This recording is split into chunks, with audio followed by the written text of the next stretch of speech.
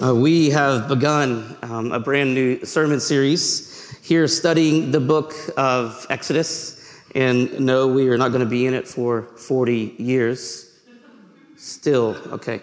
Take that out of the introduction. The joke does not land. All right. So listen, we're going to be in this study. This is the third week of about an 8 to 10 week series where we will look at some of the more significant events in the book of Exodus and study them in context. The series will describe the Israelites as they are free from slavery in Egypt and show us a God who is revealing his character and his nature along the way. Exodus speaks of a God who liberates, provides, protects, cares for, and gives his people an identity, the people of God, Israel. And he is doing the same for us today as a church, as we understand that he liberates us and frees us from sin so that we can find freedom in Christ. The big idea for us is to discover that the God who makes himself known is the God who keeps his promises.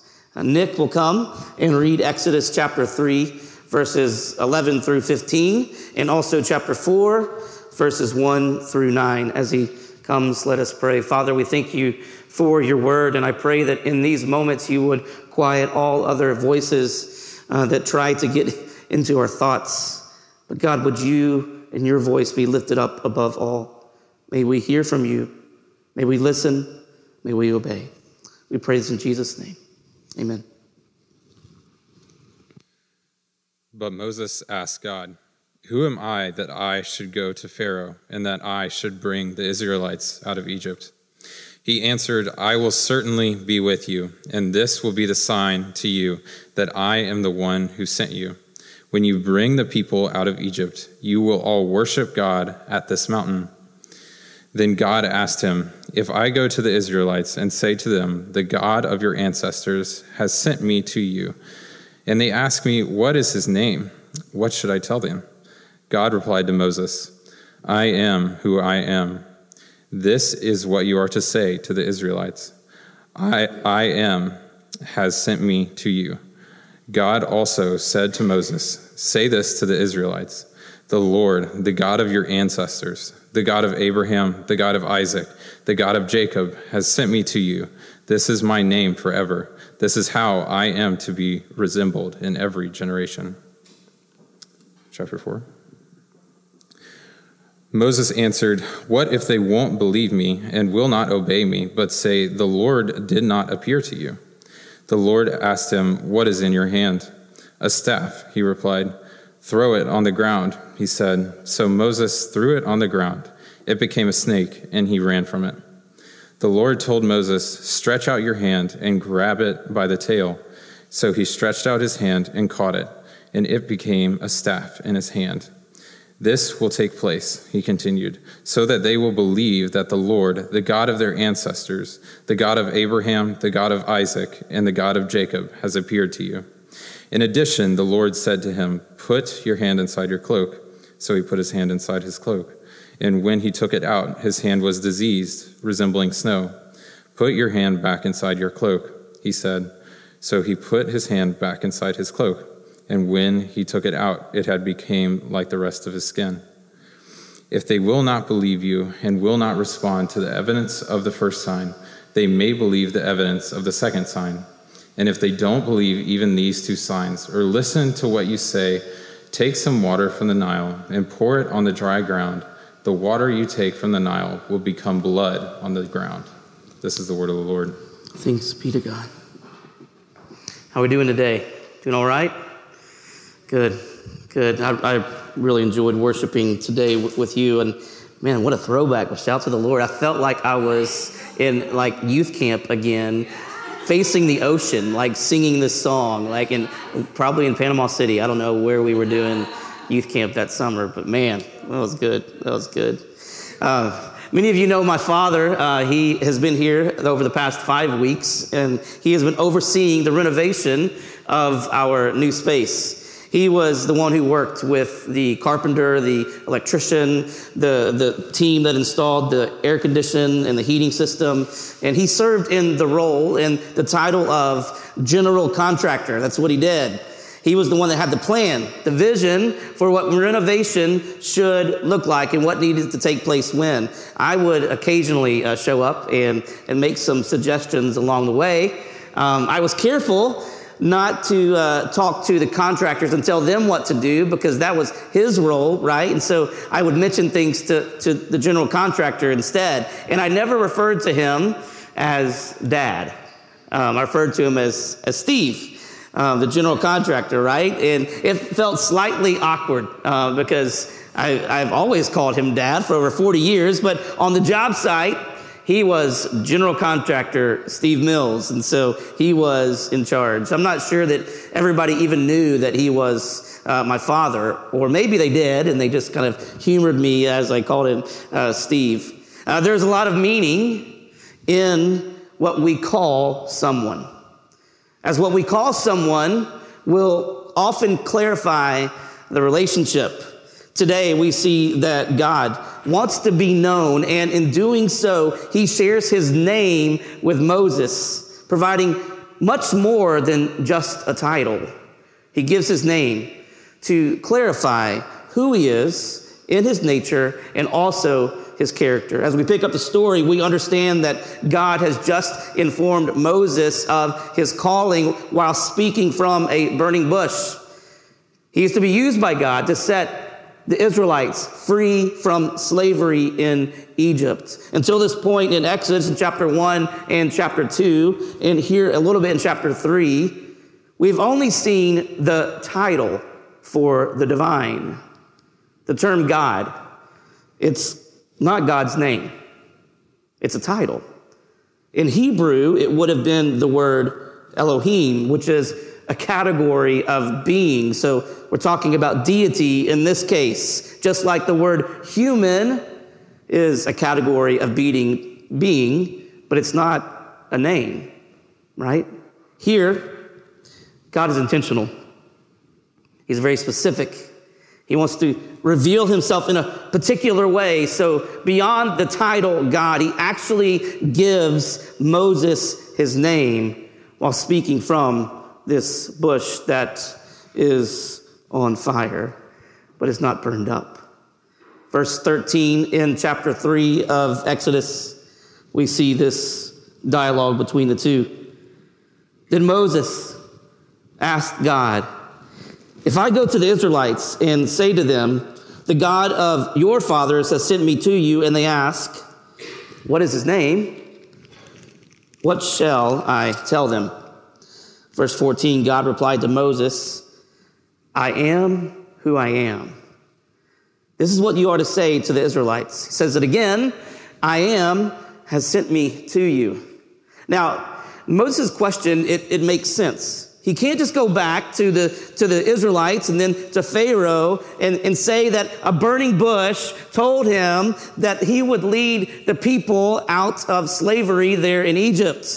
He needed to know who was sending him. And he needed a name. So Moses says, "Who do I tell them if they say, 'What is his name?'"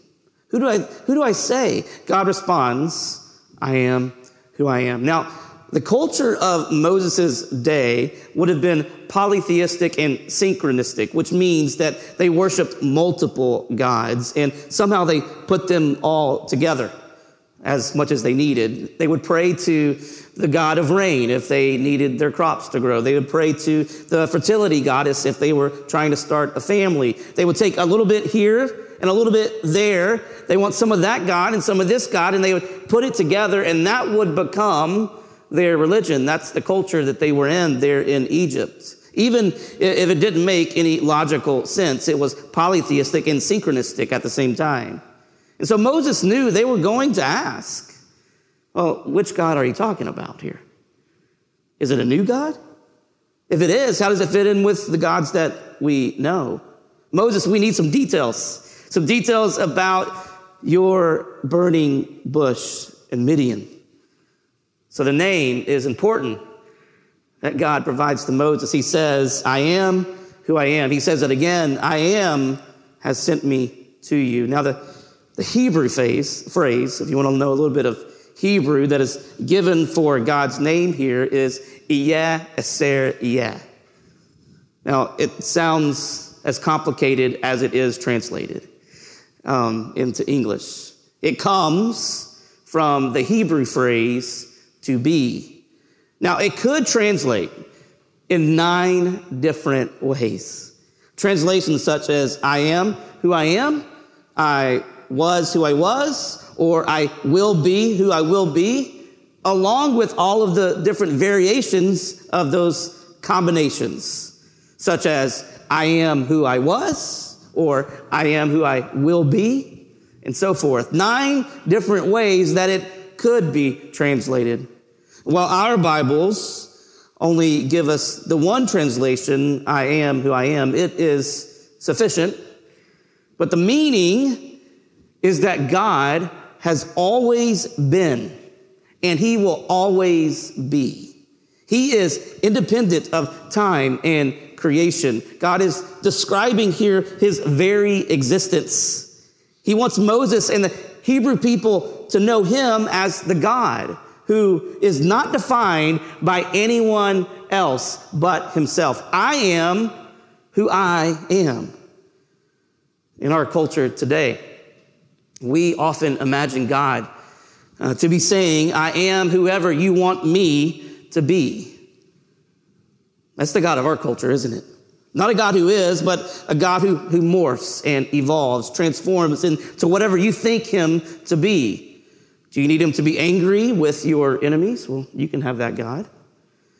Do you need him to have and give you all the good stuff? Well, we can get that God for you. Do you need him to agree with you on all the choices you've made in your life? All right.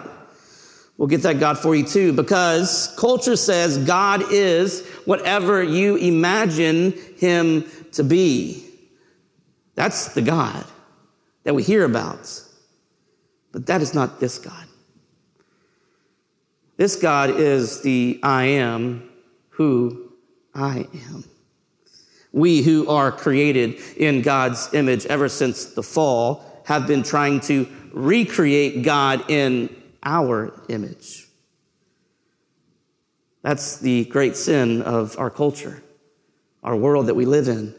We must remember that we are created. We must know our place. He is the creator. He defines who he is. He is, above all, pre-existent, not defined by anyone else. That is who he is, and this is all about him. This is his story that we find ourselves in. He is the God above it all. The question of who is God to you is the wrong question.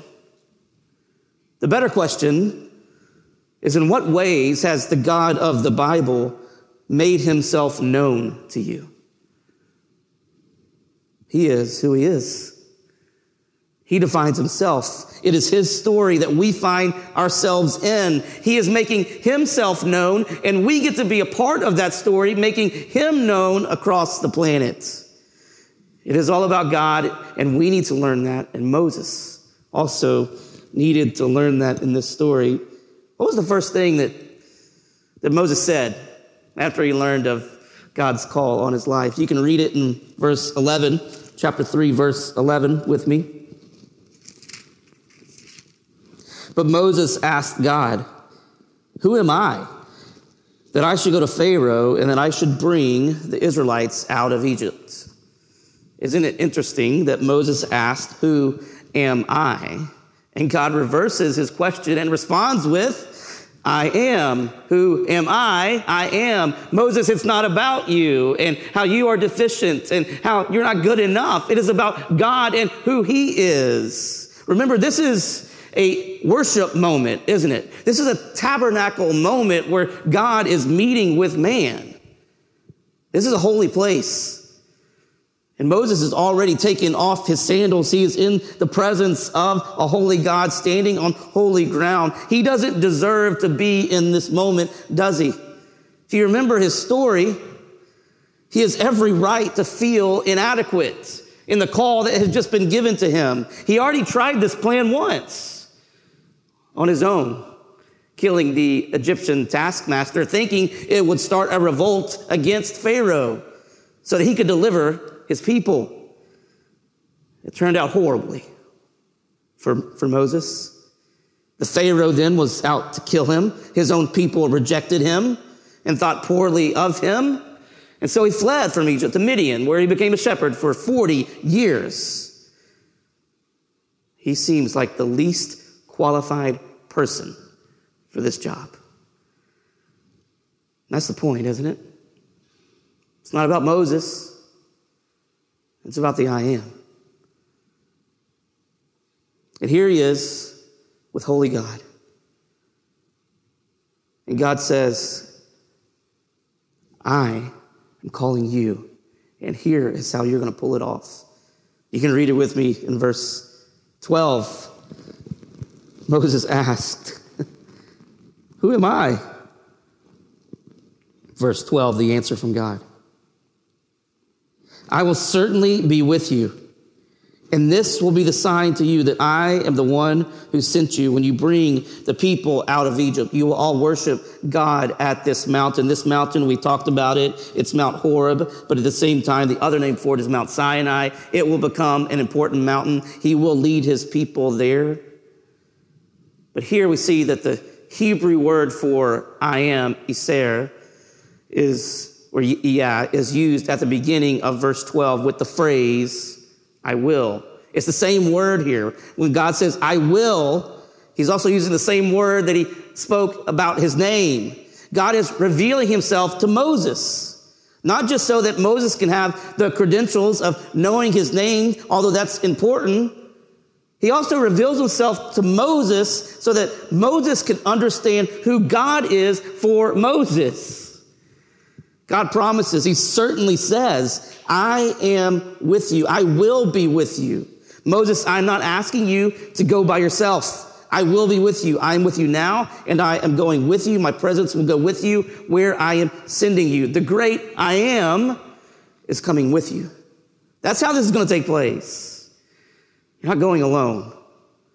I'm sending you, and I'm coming with you. We have something very similar in the gospel accounts, don't we? Especially in Matthew, where we see Jesus commissioning the disciples. It'd be a commission that we too would step into, that we are to go and we are to make disciples. And then a promise is given. Do you like the King James Version? Lo, I am with you always. Where he is calling you, his presence also goes. The ministry of presence, it is powerful. And I need to be reminded of that far too often, maybe because of the way that I'm wired and my makeup, maybe it's because of the role that I'm in often. I quickly get into trying to fix things, right? To solve problems. My top two strengths in the Clifton Strength Finders, if you do that, are futuristic and restorative. And so what that means is that I can often see like a preferred future, and I can see how to get there, but more importantly, I can see all the hurdles in the way that keep us from maybe getting there. And so I begin to identify and begin to come up with solutions to problems, trying to fix things. Sometimes some things need to be fixed, but I know that presence is often a greater gift to someone that is in need. Just showing up. Just being there. I don't have all the answers, but I'm here. I know this journey that we're about to go on is difficult, and I don't have all of the answers for you right now, but I am here, and I'm going to be here with you. The great I am says that to Moses, and he says that to you as he calls you. God continues to do that for us, his church. The God of Moses, he makes himself even more fully known through Jesus, who has come to be with us. Now wait, did I just make a jump from the burning bush to Jesus? You bet. Jesus coming to us is the continued revelation of the God of Moses. On many occasions, Jesus, he declared himself to be the I am. He used this name. The most critical moment was in John chapter 8. It's in verses 58 to 59. You can read it with me here. Jesus said to them, "Truly I tell you, before Abraham was," he's going back, "before Abraham was, I am." So they picked up stones to throw at him, but Jesus was hidden and went out of the temple. If Jesus only meant to say that he existed before Abraham, he would have said, "I was." Jesus has and will always exist. So that response of "I was" would have been insufficient. The Son of God knew what he was doing when he uses the phrase, "I am." He's using the name of God. The Jews didn't pick up stones because they misunderstood what Jesus was saying. That's not the point. They got it. They knew that he was declaring himself to be God, the one who spoke from the burning bush. J.C. Ryle, a 19th century Anglican bishop, says of this text in John, he says this: "Carefully note what a strong proof we have here of the pre-existence and divinity of our Lord Jesus Christ. He applies to himself the very name by which God makes himself known when he undertook to redeem Israel. It was, 'I am who brought them out of the land of Egypt.' It was, 'I am who died for us upon the cross.'" You see, this isn't just a story about the Hebrew people being delivered out of slavery in Egypt. God continues to make himself known, and this revelation is all pointing to Jesus. And he continues to fully make himself known through the gospel. Jesus has come to deliver us from sin, the bondage of sin, and into freedom in Christ. That's what this story is pointing to. That's what this story is all about. This is God's story, and it's all pointing to the work of Jesus Christ in our lives. For Moses, though, he continued to delay the call, didn't he?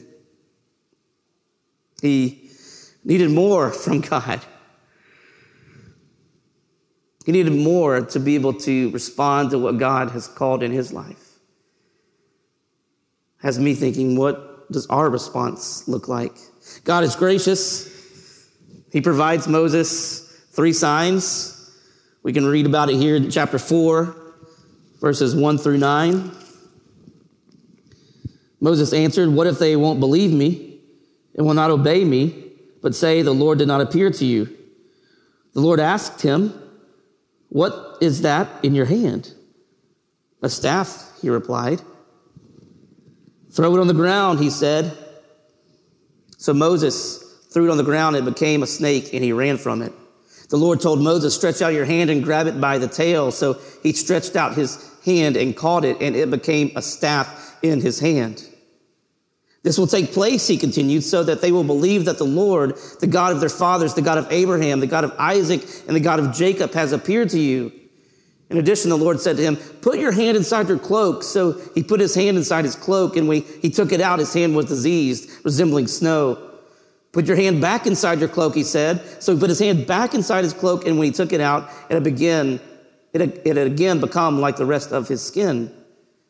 If they will not believe you and will not respond to the evidence of the first sign, they may believe the evidence of the second sign. And if they don't believe even those 2 signs, listen to what you say. Or listen to what you say. Take some water from the Nile and pour it on the dry ground. The water you take from the Nile will become blood on the ground. Now these signs, they're really about Moses, aren't they? Because you see them in succession. He continues to ask for more from God. God has already said he will be with him. You're not going alone, Moses. He's already given Moses his name. He's also told him what to say to the Israelites, that the God of Abraham, Isaac, and Jacob has sent him. God has given him all that he needs, and despite all of it, Moses still procrastinates, having trouble with his own belief that the God, the great I am, is going to be faithful. So God graciously gives 3 signs. A shepherd's staff is transformed into a snake and then back into a staff. Moses' unclean hand is transformed back into a clean hand. And finally, God says he will turn water from the Nile into blood. You think that's enough? Moses continues to give excuses. I'm not good with this talking thing. I need to go and speak to them, but I can't speak. So God continues to provide. He is the God who is faithful. He gives him Aaron, his brother, to speak on his behalf. On and on, Moses delays and gives excuses instead of responding to God's calling. And at each turn, God meets him in his reluctance until Moses finally returns to Egypt. What about you? What has God been calling you to do? Where have you been reluctant? Where have you delayed? Where have you given excuses? Where has God made himself known to you that he is the great I am? He is above all, that this is his story and he's invited you into it, and you have just delayed, been reluctant, giving excuses along the way. What about you, where God has said, I am not just calling you, I'm going to be with you, I'm giving you my presence, I'm coming near. That's what the gospel is about. God is coming near to you. But yet we don't follow through. We don't answer the call. How have you been reluctant? Let me encourage you to delay no longer. He is making himself known to you. He is calling you. He has proved himself over and over and over again to us. God may have not provided us a shepherd's staff that turned into a snake, but he did provide a shepherd who crushed the head of the serpent. He did not simply purify our unclean hands, but he offers a transformed life, making us holy in righteousness through Christ. He does not turn water into blood for us, but instead he spills his own blood on the cross so that we may find living water, a new life in him. He has provided for us over and over again. He's given us more than 3 signs as he has kept his promise. He died on a cross, and 3 days later, he rose from the grave. He's provided so much for us so that we can answer his call and to enter into his story. How is he calling you today? Where is he calling you to put your trust in him, to believe in him? He is the great I am. He is worthy of our faith, worthy of our belief, worthy of our trust. This past week, I took over for general contractor Steve Mills at our new worship space, our new worship center. I am tired, but the renovation, it's almost complete. I think there's maybe one more day left of renovation, at least this big part. While I was there this past week, I had a conversation with one of the other tenants in the building, and he was asking for my father. He asked, "Is the priest still here?" I didn't know at first what he was talking about. I thought maybe he's talking about me. But I'm a pastor, not necessarily the priest of a church. But he went on to say, "Is the priest from Tennessee here?" I think his name is Stephen. My dad's watching this. I guess in some ways in Christ, we are all a royal priesthood, right? I guess you can get away with that. But, I took a minute and I just explained to the man about who my father was, about who we were as a church, and introduced myself, as the pastor in case he ever needed to get in touch with us. It helped to provide some clarity to his confusion. And God has made it clear to us. He is the God of Abraham, of Isaac, and of Jacob. He is the I am who I am. His story has been made known to us. It's not hidden away. You can find it. He's made himself known. And he is the God who keeps his promises. He has given us his name, the same name that Jesus used to speak about himself. And we can put our trust in him. He is the I am. I want to invite the band to come, and they're going to play for us a little bit. And as they do, I'm going to ask some questions so that we can listen to what the Lord may be saying to us. And take a moment just to come before him and bow. Ask the Lord to speak to you.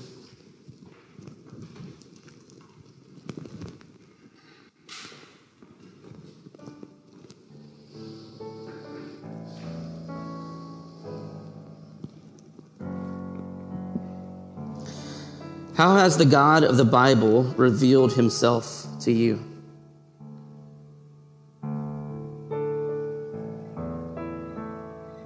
How has the God of the Bible revealed himself to you?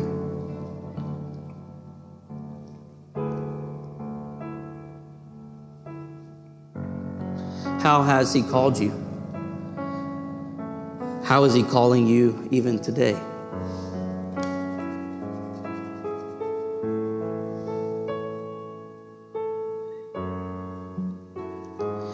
Where have you maybe delayed in responding to him, given excuses like Moses gave? Where have you delayed in responding to him?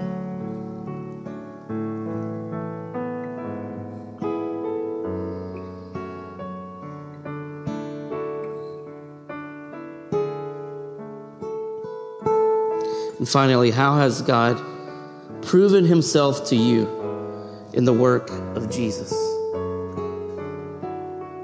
How has God proven himself to you through the mighty work of Jesus?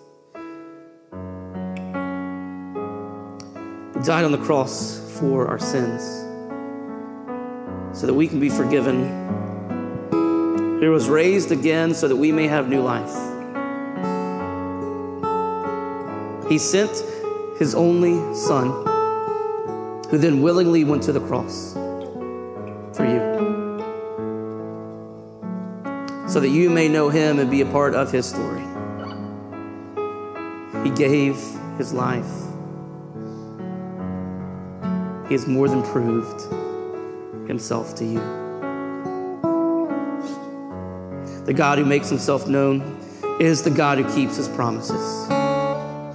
He is worthy of our worship. Father, we thank you for Christ.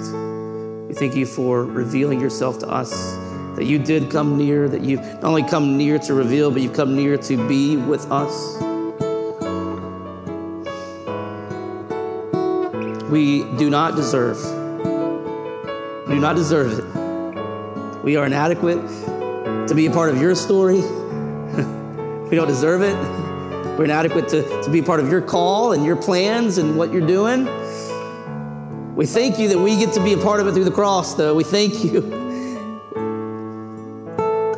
It amazes me that you would use us.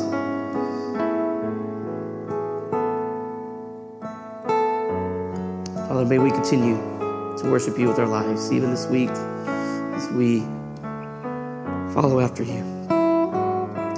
Pray this in Jesus' name.